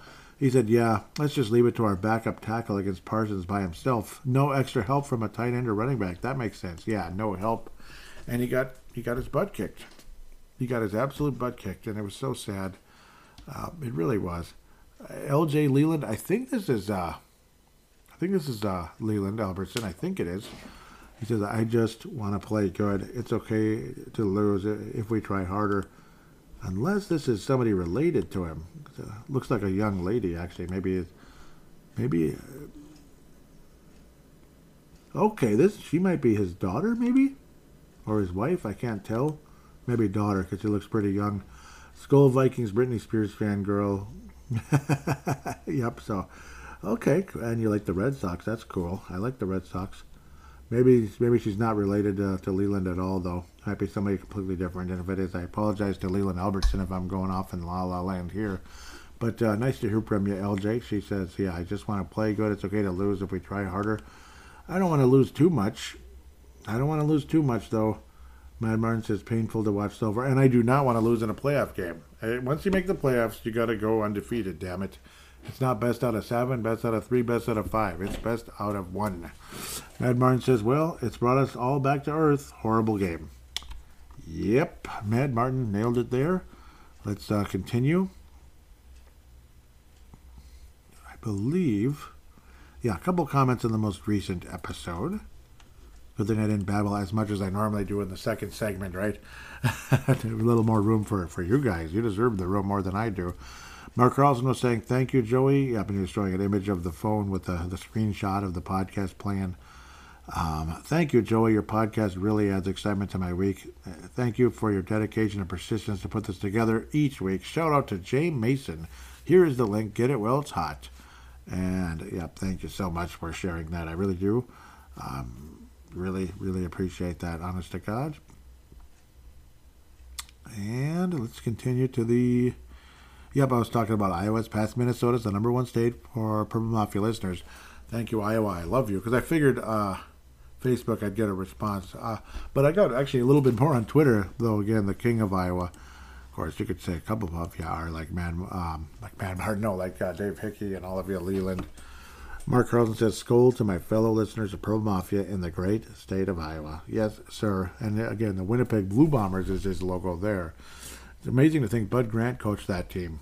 Isn't that crazy how all that's kind of connected together? Isn't that something? Bud Grant, believe it or not, coached that team before coming to Minnesota. Ain't that the darndest thing? And he did really well there. Vikings versus Cowboys in-game thread. Let's see if we can get through this, obviously, and then the post-game. And somebody was laughing. Who the heck is that? Mike Tapanila? Maybe he's maybe he's a Wisconsinite. Who knows? I was talking about the third down conversion, and I was about to explode. Jerry Hicks from St. Louis, if I remember correctly, says, "Can't keep coming back every week. Hope I'm wrong, but the defense has been brutal." Yeah, it's been. Yeah, you can't just keep coming back. Yeah. Jerry Hicks is from St. Louis. That's what I didn't look again. I just remember very clearly, unless he moved. I was saying, sick of seeing our run defense give up third down over and over and over and over and over. It's enough to make you want to shatter the TV screen. Dave Vicky says, enough that the national media hates the Vikings, but we got Tony Romo in the booth. BS. And I was saying, yeah, it's driving me nuts. Dave Vicky, again, Iowa, the great state of Iowa, says, finally a tackle. Then you give up another big catch in the end zone, which was not a catch. He didn't control it, but they'll give it to him again, which they did. I should have never trolled the Cowboys, but they are going to be watching the Super Bowl at home. Maybe we'll see them again down the road. Yeah, I mean, I don't think the Cowboys win, no. I don't think they go to the Super Bowl, nope. Dave Hickey again says, freaking Romo is pissing me off, and these officials are too. Yeah, it looked like things were kind of going to be going our way early on, that they were catching the Cowboys doing a lot of things, and then all of a sudden it switched very quickly and harshly. Mike Dale says, way to prove the detractors right, by the way. Way to keep the experts feel that we're a second-class outfit. If you're not ticked off, there's something wrong with you. Amen. Yep, see, like people calling me a bad fan. Yeah, if you're not ticked off, there's something wrong with you. Yeah, I was beyond ticked off, and yep, so I'm with you, Mike. Mike says, second half, time to wake up. Yep, time to come back and all that, hopefully, and we didn't. But that was, the other one was much later. There's something wrong with you. Yep. Mike Dale's out of New York, the great state of New York. Brett McCarthy said, man, Booth Jr. is getting, he was getting creamed. Yep, obviously 9 tackles. That means he gave up at least 9 catches. Mike Dale says the rest of the world is still, well, maybe not 9 catches, but generally speaking, he gave up a lot of catches. Mike Dale says the rest of the world is sleeping on us, including Vegas, and predicting us to lose today at home. I say, why don't we keep this ride moving along, extend the winning streak, and in the process extend 2 middle fingers to doubters. Hey, let's roll it, Mike, again later on. He said, way to prove them wrong. Because this darn thing isn't in chronological order. Jerry Hicks says, hopefully no hangover from last game. The Vikings are notorious for after an emotional win. Good test for knockout. Oh, KOC or whatever, Kevin O'Connell is what I'd like to say. Yeah, he didn't put KOC, he just put Kevin O'Connell, and removing this trait. Unfortunately, it's exactly what happened again. Yeah, you nailed that one, Jerry. Oh, you nailed that to the wall. Jerry, you nailed it. Yep, like you were afraid of like a big letdown after that, and yep, nailed it. Dave Hickey says, didn't start out real good. TJ dropped 2 to potential touchdowns. Yeah, exactly. Mike Dale says, come on, Hawk. Kirk can't place that any better. That should have been 6. Yep, damn right. Brett McCarthy was like, that's it. See you all next week. Well, I guess it's safe to say we can't play after 3 p.m. Oh, man. Jerry Hicks says the game is so bad and the network St. Louis went to another game. Yeah, and eventually they did in other places. Like, yeah, Pittsburgh and Cincinnati around here, maybe there also. I think that was the only other CBS game, right? Pittsburgh and... because a lot of people thought this would be an epic battle. Like, oh, my God, we had the game of the week last week. It was Minnesota-Dallas, NFC rivals, and they're both good this year. And woo-wee. Yep. Both sides of the ball were struggling, according to Brett McCarthy. Yep. Todd Blair, welcome aboard, says this is the exact reason I hope for the best but expect the worst. There's always that the other shoe, as they call it. The other shoe to drop, as they like to call it. Let's see if I can see where... It doesn't say. That sucks. Maybe. Nothing. God, I hate that about Facebook sometimes. Yep. You want to see if you can get a clue where people are from, whatever, and it doesn't say. No, I messed all this up. I can get caught up here. Apologize for my delay. Yep, here we go. Mike Dale says, all right, this is a right ass kicking so far. Any response? Patty Pyraki says, Skull Vikings, that was early on. Yep. And, Brett McCarthy was thinking that Cook could have been really good. Yeah, and Madison. And, you can really run on the Cowboys. Just unfortunately, we fell way behind. And, well, sad. Roxy Schleicher says, oh, my God, just take the lead and don't put us through anything like last week's goal. And, of course, that didn't happen. Denny Ness said, hell yes. Yep, but unfortunately, again, that was at the beginning. Mark Carlson wraps up this thread saying, not sure I will see today's game against the hated Cowboy team. I am in Winnipeg this weekend and will be attending a Grey Cup party tonight. The game features the Winnipeg Blue Bombers versus the Toronto Argonauts. I love that name, Argonauts. The Blue Bombers is good, too. The Argonauts quarterback is Malud. Oh, my God, McLeod Bethel Thompson. What am I saying, Malud? McLeod Bethel Thompson, former Vikings backup quarterback. And, of course, the Blue Bombers are forever tied to Minnesota Vikings by head coach Bud Grant. See, there you go. So, Skol, let's roll Vikings, let's roll Blue Bombers. Yep, Mark knows more than I do about that one. Yep, because he goes back a bit further, I'm sure. But maybe not all the way back to Bud being with the Blue Bombers, but the knowledge is there because, Blue Bombers fan with his wife, Cindy Carlson. So, absolutely. Eric Mostard, I didn't see that one. I apologize, Eric. South Dakota says, much like me, CBS has apparently given up in the Vikings game and is now showing Steelers Bengals. Yep, see? So, yeah. Let's get to the post-game thread. Patrick Grant has returned. I like that. I like hearing from Patrick Grant. David Gunther said they played today. Yep, good question there, Dave. I agree with that. He lives in Knoxville, Illinois. And yes, there's evidence that people from Illinois listen to the show. Thank you. Just in case Dave Gunther does listen to the show. Patrick Grant, is he local? It doesn't say the location. I don't want to bother people anyway. But if maybe you could say still in first place and still 4.5 games up on Green Bay. We're going to rebound on Thursday. I hope so. That'd be great. Thanks to hear from you, Patrick. Mike Dale, here we go. Should I save it? Because it's going to be big. I'm sure that's going to be fat. Yeah. James Poe says Skull, and thank you, James. Keeping things positive from California. Dave Hickey from Iowa says, let's get some likes here, likes and loves and all that stuff first, just to make sure that everyone gets recognized, because you deserve to be. Yeah, there you go. You deserve to be. Thank you so much for posting, those of you that gave me the time here. Dave Hickey says, wow, that was hard to watch. I honestly walked away and quit watching it. I guess I shouldn't have trolled the Cowboys, but when Alexa makes a joke about the Cowboys, you have to share it. Yeah, that is pretty funny. That is. Yeah, Dave, good job, though. And it sucks. Yeah, and they started trolling us at the end. Last and certainly not least, Mike Dale says, right off, mulligan, whatever you want to call this, I had a feeling this was going to be a hangover. Yeah, and it was. Why can't this team ever build upon a high? Pathetic. Doesn't that drive you nuts? Doesn't that just drive you crazy? Juvenile, amateurish, whatever you want to pour on this team. To be fair, we can't win them all. Yep. However, this was an embarrassing performance for sure.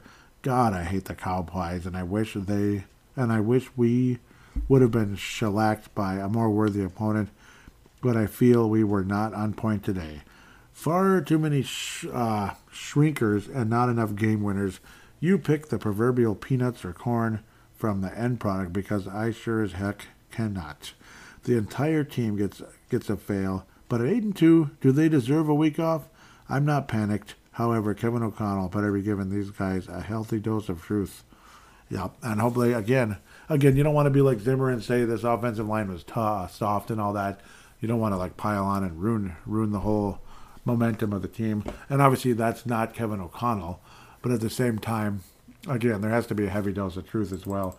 You don't want to be like Ryan Saunders, who couldn't get to anybody, it seemed like, with the Timberwolves years ago when he was the coach. That's why he was just in over his head, Ryan Saunders. Where I do think Kevin O'Connell is a very, very worthy NFL coach. The gold star for today's show, it's got to go to Matt Martin. The great call-ins and a lot of back and forth on Twitter and putting up with my nonsense as well as he does when I start flipping out. So I apologize. Mike Dale, you got a gold-plated silver. You're just the greatest. Absolutely love you all the time. All the time. As for bronze and all that, where do we go with it? Mark Carlson, always going to be involved, at least on the bronze level. I'm kind of bouncing back and forth on where to go with this one. Apologize. I'm also trying not to cough to death. I apologize. Who was kind of going back and forth? I actually appreciated the honesty. Just in case he's listening from Canada there. James Wright. I appreciate the honesty. I do. You deserve a bronze. I do. I appreciate the honesty big time. State of Iowa, you at least deserve a bronze, maybe an honorary gold star. And in fact, I'm going to give Iowa an honorary gold star today as well. It's just kind of like a gold star that lasts forever. The state of Iowa. Thank you so much. There's a gold plaque for being the number one state in the United States for Purple Mafia. I had a sneaky feeling that's what was going on, and now confirmation is there. Confirmation is there. Iowa rules Purple Mafia when it comes to the United States. And it's pretty cool. But New York coming in third is really impressive. And they were actually second for a minute there as well. But Iowa was catching up. Little did I know. It was already there, but the numbers are getting captured. The precincts were coming in. Kind of like a certain event that happens every early November on Tuesdays. The first Tuesdays of November, every couple years at the very least, if not there's every 4 years is the huge one, but you get the idea. You even have mayors in the odd numbered years as well, but even numbered years are often major elections, governors, senators, and all that, and presidents, and all that. President, and of course, certain people announcing their candidacy as well. So we'll leave that alone. Listen to Freedom of Thought for that if you'd like. Just going to give a very subtle shout out to that because I don't want to get too political. Otherwise, again, thank you, Iowa. Thank you, Mad Martin, over there in Northern Scotland. Always love the call-ins. Love the back and forth on Twitter. I mean, you are legendary. Thank you, California, Malcolm McSween, for being one of the big ones as well. Malcolm, and just in case Anthony from LA still listens. I don't know if I pissed him off years ago. I don't know. Maybe Justin Day, major shout out again, just in case. He said he does still listen, and of course, yep. He also does a YouTube as well. Justin in Rochester, that's what they know him as on Score North. Like they love him on Score North, and I love him too. Doggone it, Justin Day. Yep, he's been around since at least 09. 09. Think about that. That's a long time. Sometimes off and on because obviously some crappy seasons and all that. Like 2010 was garbage and stuff, 11. But then 12 they were, they jumped up again and all that. And 13 was yucky. And you know how football is. Things kind of ebb and flow. Maybe they get sick of my act and then they, I actually kind of like it when they come back. People might get sick of my act and then come back. So there's a little bit of that. Oh, there's Matt Judon right there. A guy we got to worry about, a little pass rush coming on next week. Some kind of Thanksgiving conversation there. Oh, yeah, they're previewing the Patriots and Vikings. Yeah, well, hopefully he's not going to dine in too much. That game will be here, so that helps. So we're actually hosting a Thanksgiving game. Huh. I think this might be the first time the Vikings have ever hosted a Thanksgiving game. That's interesting. Yeah, because remember in the past it was always at Detroit, at Dallas. But now there's an extra game. And it's kind of random. I think it's the first time the Vikings host a Thanksgiving game, isn't it? I didn't even talk about that earlier. Ain't that the darndest thing? And yeah, I mean, I love Thanksgiving. I'm sure a lot of you do as well. There's the turkey, the corn, the corn, the creamed corn or whatever the heck it might be. Maybe it's corn on the cob for some. There's nothing like the actual main event is the turkey. Some of you don't even like turkey. Some of you would rather have ham or even like a prime rib type of thing. But that's usually Christmas when it comes to the prime rib or the ham. I will go with the beef. Yes, I will go with the beef when it comes to Christmas.